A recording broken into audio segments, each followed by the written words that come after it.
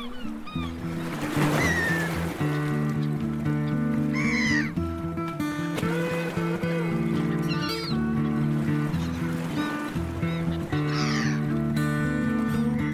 and welcome to the Sea Creatures podcast, a show all about the amazing animals that live beneath the waves.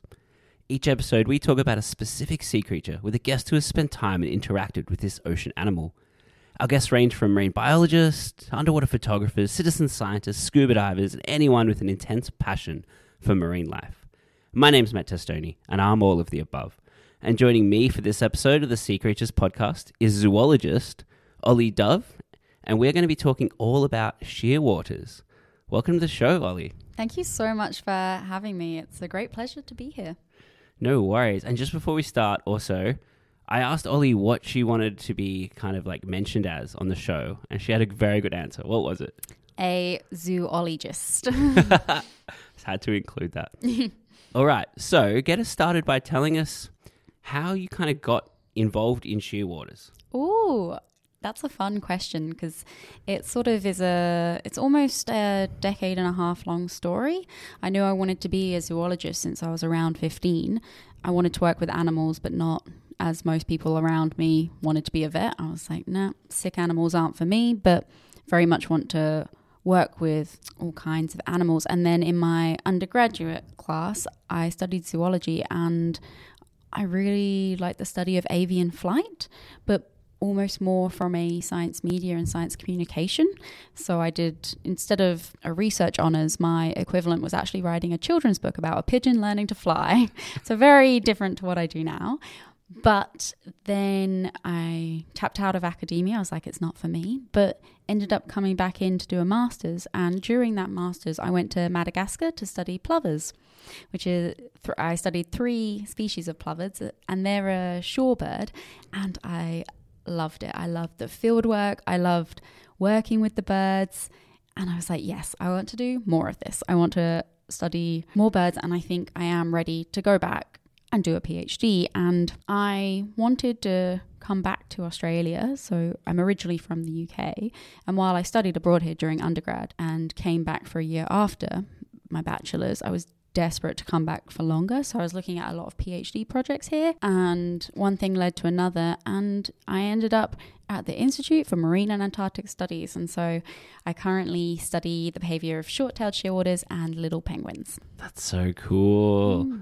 So let's get into what exactly a shearwater is, because if you don't, they're a seabird, and that's the main thing I think a lot of people would know, but like kind of run us through everything from like how they're different to other seabirds to like what's really special about them. What are they exactly? Well, shockingly, before I started my PhD, I actually had never heard of a shearwater, which I think surprises a lot of people because when you work in the world of seabirds, there's a sort of an expectation that you know everything about every single seabird, which I can 100% confirm is not true. So I had never heard of a shearwater, and they're neither a set of shears nor are they water. But they are this wonderful type of bird. And the short-tailed shearwater, or the fancy scientific name being Ardena tenurostrus, say that 5 times fast. But what's exciting about them is that they are not big at all. From the end of their tail to their bill, they're not that much more than your regular ruler, 30 centimeter ruler. They're not particularly big, but they do one of the largest migrations of all seabirds. So they breed here in Australia and Tasmania every year. They're actually incredibly abundant. They're one of the most abundant seabirds in Australia, and they breed in their colonies on islands around mainlands. In the wintertime, they actually migrate all the way up past Japan to the Bering Sea, which is a huge migration, and they do it en masse. And when they return, one thing that local Tassie's listeners might know about them is that sometimes you find these collections called wrecks, which is where a lot of birds have washed up altogether on the shoreline because they've starved on their way back. And so when I started my PhD in 2019, there had been a particularly large mass mortality. And sometimes it's just as it is. but it can also be a signal of how much prey they managed to find on their journey, their body condition when they left the Northern Hemisphere. There are different factors.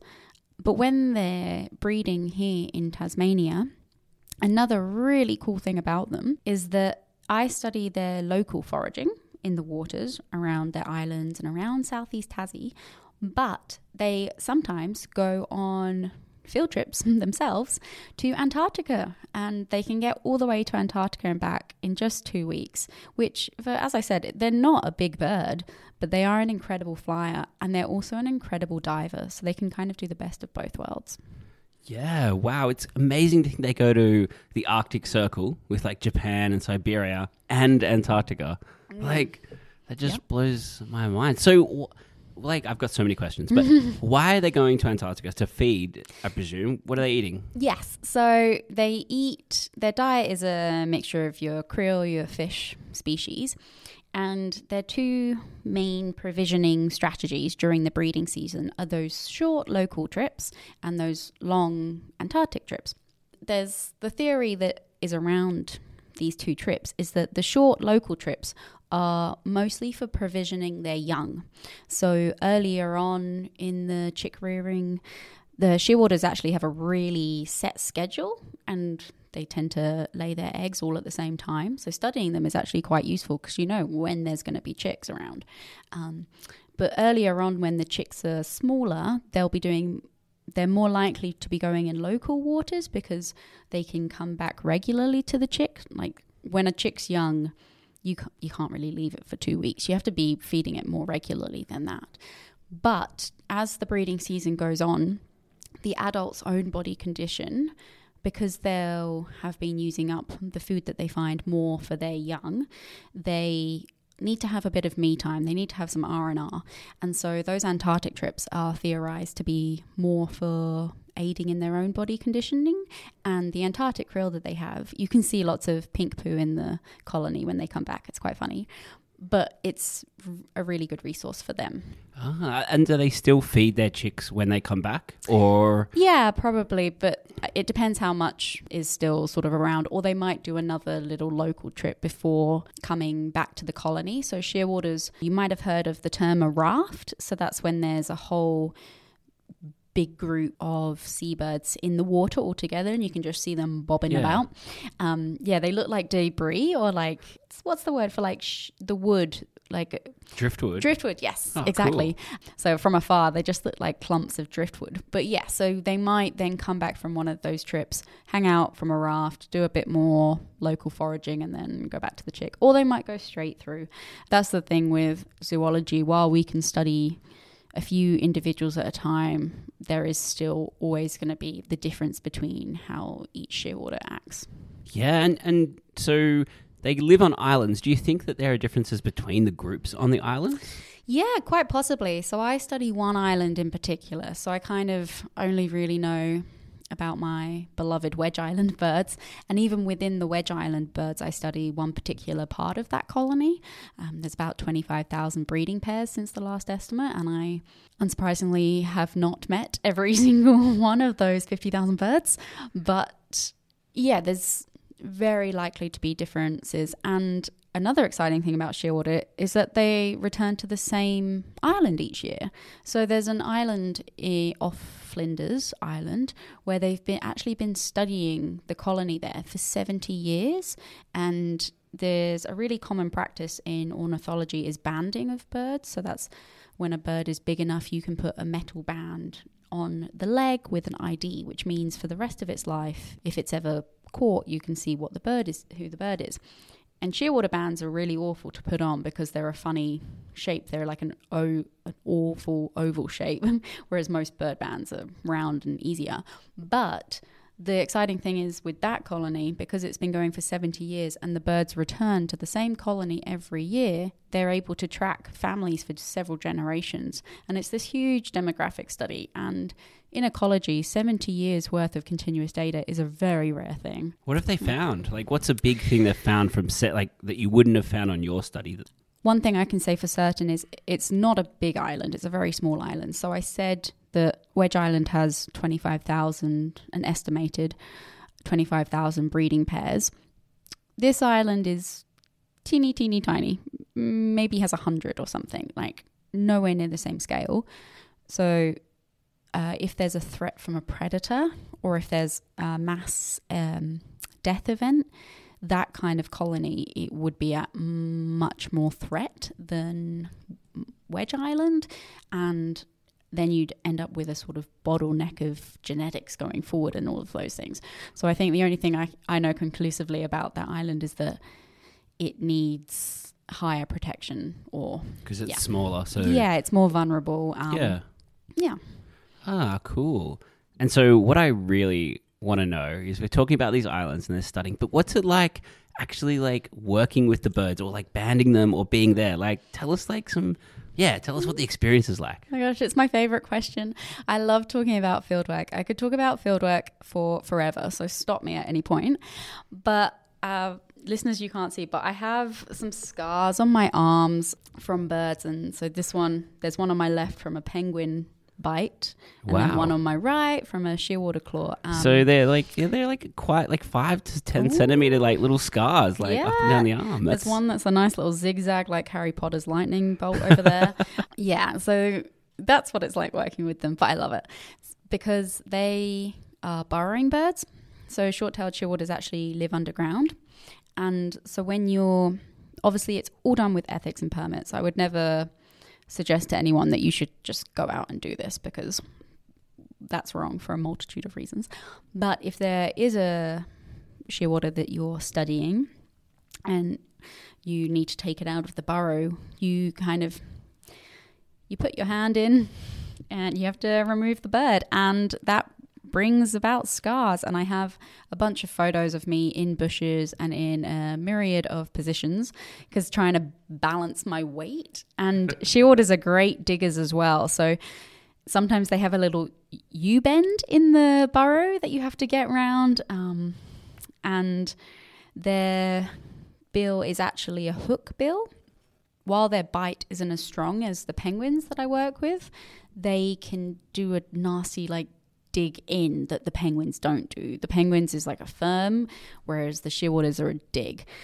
So they're the specifics of what they feel like. And I'm just trying to imagine it. So you've put your hand in there and it's the hook bill that's getting you. And I presume you can't really see. Like, is it just a blind arm into a burrow? Yeah, it is. And do you know if they're in there every time or not? Not always, no. So you tend to, because obviously Tasmania has a few snake species as well. And I've worked on a couple of islands where there are known snakes.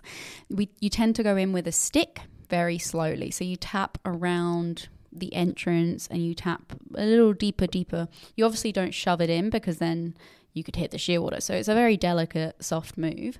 They say, I've never come across a snake in a burrow, but they say it often feels cold and damp. And if there's a bird in there, there is no snake. So it's nice when you know there's a bird in there. And shearwaters, they have this wonderful, depending on what part of the season it is, when it's closer to the incubation, so they're looking after their egg still, they have this a very fine tap, tap, tap, tap, tap dance you have. So if you're lying down on the ground and the burrow is longer than the hand and the stick, and you can't quite know if there's a bird in there, you might hear the tap, tap, tap, tap, tap, and you can hear that they're in there, which is pretty awesome. And a penguin, just for comparison, they have shallower burrows and they squawk so loudly. So you know immediately if it's a penguin burrow, but for a shearwater, you could be there for longer. Oh, wow. So when you actually go to these burrows, it could be a penguin one from like the surface. You could be like, oh, is it a penguin or a shearwater? Yeah. So the amazing thing about those two species is that they have overlapping colonies. They actually live sympatrically with one another. And I've seen some really funny rental disputes between the two species across my time. One, adult penguins and adult shearwaters, they return at nighttime to the colony, and so that's when we mostly work. And I was walking in the colony one time and I came across, it was so funny, but there was these two, I sort of call them teenager penguin chicks because they're a bit older. They're sitting outside, they're loitering, waiting for mum and dad to bring them food. And then the adult came home and they were having a big squabble. But then a shearwater needed to pass them because the penguin burrow was on top of the shearwater burrow. It was like a block of apartment flats, and the shearwater had to try and get past these rowdy teenage penguin chicks. And then the adult was having a go at the shearwater, and the shearwater was like, just let me get home. My chick needs feeding. So that's fantastic. I love it. Like a little bird apartment block with a bit of a fight. So, but one like so because the burrows are like almost 2 meters. Do they ever steal each other's burrows? Oh, for sure. The penguins would steal the shearwater burrows more than the shearwaters would steal the penguins, I would think, because penguins are a bit more of an aggressive bird, and shearwaters can dig well, and because they can fly, they don't have to walk from the water to the burrow each time. So while the colonies overlap, the penguin burrows are closer to the water, whereas the shearwaters are on the higher my island, Wedge Island, I should say, is up on a slope. So you'll see the shearwaters will just sort of drift upwards. And I think it would be really interesting, or it's a shame that in the 70-year data set, they didn't actually measure the depth of the burrows, because it would have been really cool to see if the influence, there are a few studies on the human influence of investigated disturbance on seabirds, and I wonder if burrows in a colony that's regularly visited by humans, if those burrows are getting deeper. So you think they're digging further in to avoid people like yourself with sticks and there? Yeah, exactly, because sometimes you go and you need to work with a particular nest, and you can hear the bird digging to get away from you. Oh, wow. And do they have the same nest? Because they have the same partner most years, don't they? Yes, and I think there is nest reuse from year to year. But sometimes in different colonies, the ground is very weak. And the main risk that we have when we're moving through the colonies, the main risk that we pose on the birds is collapsing burrows, which is a horrible instance. It's something that happens to every shearwater researcher at one time, and you have to dig it out immediately, but sometimes the ground is very weak. That's why on Wedge Island we have a particular section of the island that we know is safe to work in, because other parts the ground is just too weak. You have to sort of be crawling around on all fours. Oh wow. So from year to year, when the birds return from their migration, the nest that they previously used might not be viable anymore, or it might. Yeah, wow. I've just so many questions about nests. But I also want to talk about, so once they've had their chick and then they migrate back, how long does the migration go for? And are they eating on the way? I know you kind of said that yes, but tell us a bit more. Yes. So I don't know extensively about the migration. They would be eating on the way back because it is a long journey. They're arriving back in Tassie maybe November time. I have some collaborators that study what they're doing in the Northern Hemisphere, but I don't know the particular dates of when they leave there and then come back. So I don't know the conclusive answer. Well, I've got another one for you. Mm-hmm. When they go north, where do they sleep? Because they don't have a burrow. In rafts. Or in the water, so they're not flying up to Japan and Siberia and landing on the shore or an island. They probably do. I think they do use the islands up there as well. But as I said, I don't know particularly about the Northern Hemisphere use. The funny thing about doing a PhD is that you end up knowing an unreasonable amount of a very niche bit of science. And so, there's a lot about the shorties that eludes me. But yeah. Mm-hmm. How about their diving? Do you know much about their diving, or tell us because I was reading that they eat both from foraging on the surface but also from diving. Tell us a little bit about that. So diving is what I study. Woohoo! And I love to say that I'm Olly Dove, or you could say Olly dove into diving behavior of birds. There's a lot of puns available with the name. But yes, so they do surface feeding as well as that diving. So they're pelagic feeders, so they feed in the open water, and they've been recorded to dive maybe up to 70 meters. Of the birds that I've collected data from, my deepest one was 52 meters. So they're getting over 50 meters below sea level, but most of their feeding occurs within the top 20 meters of the water column. there's several different types of dives that you can do. You can do that, you're sort of bobbing about on the surface, and then you do a sort of duck dive, or there's the plunge dive from flying in. They also have this sort of the movement where you're moving slower and sort of investigating an area before you find a good prey spot. One thing that I'm trying to do in my PhD is classify the underwater behaviors, because we can't see what they're doing. We're not out there with them. But you can attach these devices called accelerometers to their backs, as well as GPS and pressure sensors. And from those 3 bits of data, we can record where they're diving, and we can also draw up these things called dive profiles. Various different papers have classified various different species with various different types of dive types. There is no sort of set golden standard of movement underwater, but in general you have dives. The easiest way to classify them is that you have V dives, so down and up immediately, U dives, which look like a U, so they're like a V but more gradual, and W dives. So you go down, you do wiggle behavior or oscillate on the deepest section of your dive, and then come back up. And the V and U dives can suggest more traveling or searching behavior, whereas the W dives might be more prey capture attempt. Okay, so like the W dives is maybe when there's like a school of fish and they're like seeing it, they're like, I've got this, whereas the U dive is like maybe they're kind of chasing a squid or something. Yeah, or just looking around the area.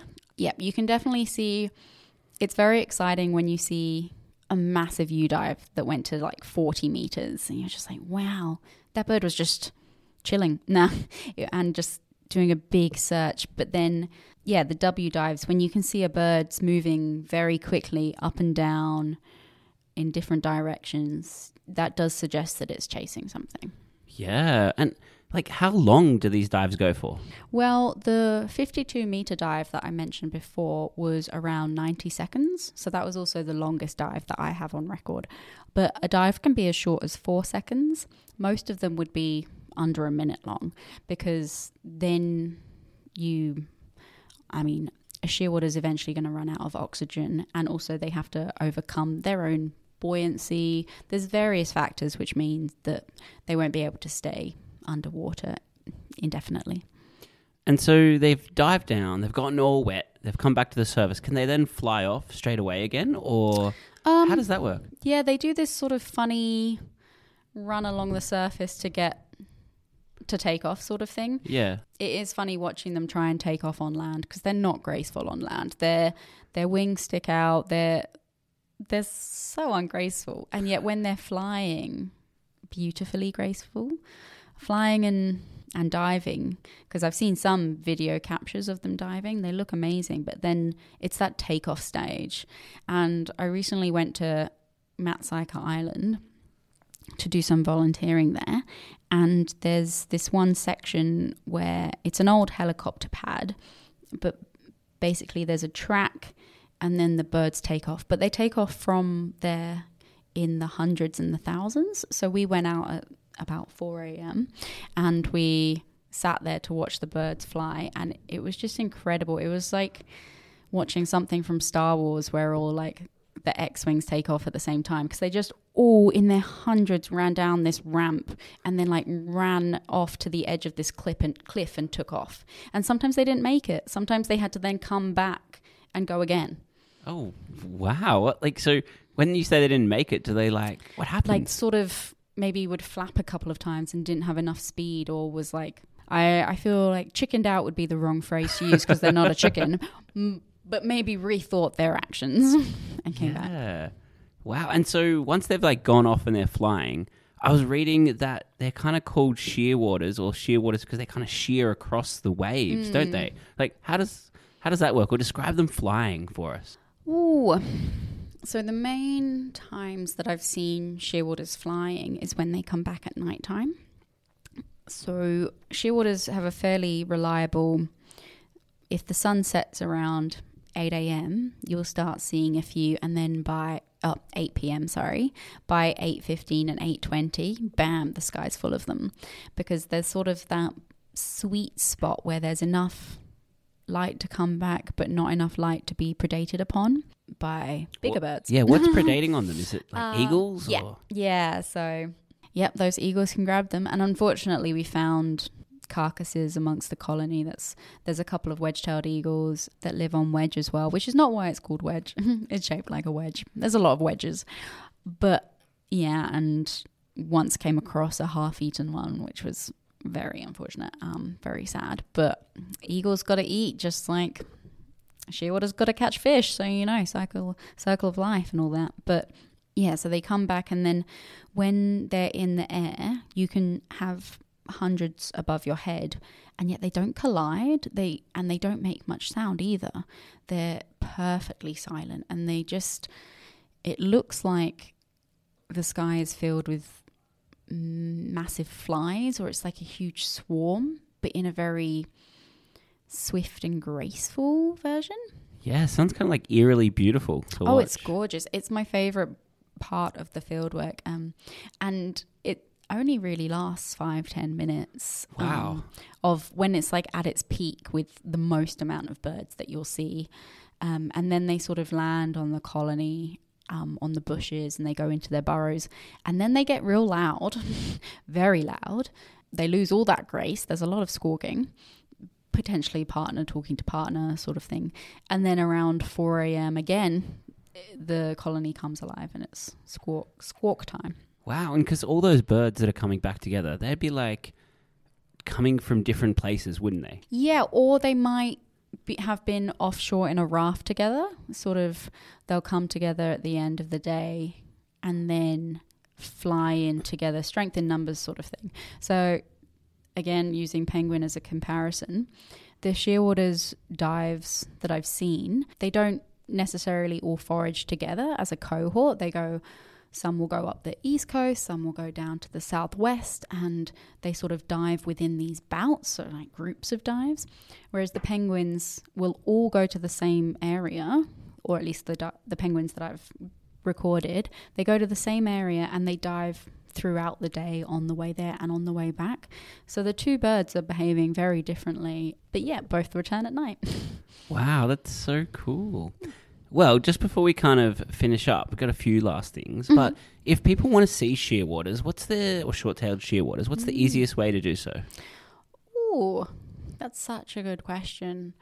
I feel like go on a birdwatching cruise to see them at sea, but now is not a good time of year because it's winter, so they've gone up north. So you'd want to be going between that November to March period. Oh, wow. So if you live near like a shearwater colony, you can actually see them all coming back, even if you're not on the island. Oh, yeah, but because Wedge Island is just off Nubina and Roaring Beach. And I think if you were in White Beach, you'd be able to see them. I mean, through binoculars. I think you'd have to be in the water closer to the island to have the same effect. But yeah, and then the NRE website might have more advice on where shearwater colonies are and those sort of things. And I know down on Bruni they do penguin talks, so you can watch the penguins come back. They come back around 2 hours after nightfall, a bit later than the shearwaters. But I reckon there'd definitely be some organizations around coastlines. Yeah. And do you have any cool facts about shearwaters? Cool facts. We've covered quite a few already, I guess, like how deep they dive and all that stuff. But or anything really unusual where you're just like, this made no sense. Well, one thing I forgot to mention, I haven't mentioned at all, is that they're also called mutton birds because they're a commercially harvested bird. So they're hugely important for the Aboriginal community, and they've been harvested for years, and so each year there's annual counts of the shearwater populations, and from that annual count you can have a quota for how many birds can be harvested. So on Flinders, harvesting's a big thing, and you have to have a license to be a mutton birder. But yeah, so I am yet to actually eat mutton bird. So it's all for food. They're harvesting for food. And oils, I think, because So it's the juvenile shearwaters that get harvested because they're just sitting in their burrow and they've got no defense. And I've heard that the mutton bird meat is very fatty because they're so funny. Shearwater chicks, they look like they have a mullet. They're like literally just a ball of fluff and they have this really shaggy hairstyle. It's so funny. They're so cute, but they're so big. They get to over double the adult's weight by the end of being reared because there's a period where they're no longer being fed yet while they're getting their adult feathers. So they're huge to the point where sometimes if you need to weigh a juvenile and it's later on in the season, you can barely get them out of the burrow because they fill the whole thing. Wow, that is a cool fact. Yeah, and so because they're fatty, their oils are also used in various things. But there's a limit to how many can be harvested each year, so the population can continue. Wow. Well, it's been pretty awesome chat. If anyone wants to hear more about Shearwaters or learn more about your research or listen to the podcast which you are a host of, how can they do that and where should they go and what should they do? Well, as you said, I'm involved in a podcast called That's What I Call Science. So each week I'm part of a bigger team and each week we interview either research professional or researcher here in Tasmania that works in either science, technology, engineering, maths or medicine. And we really like to focus on Tasmanian work to big up what we're doing here on the island. And so our website is thatscience.org with 2 S's in the middle, or if you search That's What I Call Science or That Science Tas on any social medias, you'll find us. Or my own Instagram is OLS_Dove. Awesome. Well, thanks heaps for being on the show. Thank you so much for having me. Sea Creatures Podcast is hosted, edited and produced by myself, Matt Tostoni. If you've liked the show, be sure to jump onto whatever service you're listening through and leave us a review. And don't forget to check out the Sea Creatures Instagram, which is SeaCreatures_podcast. Production assistance by George McGrath and music by the talented and amazing Dan Musil. If you've liked the show, jump onto our Patreon account or our Buy Me a Coffee account with links in the notes of the show. This just helps with our monthly running costs. Coming up next time on the Sea Creatures Podcast, we're going to be talking all about the White's seahorse, a highly endangered seahorse found in Sydney Harbour. This has been the Sea Creatures Podcast. Over and out.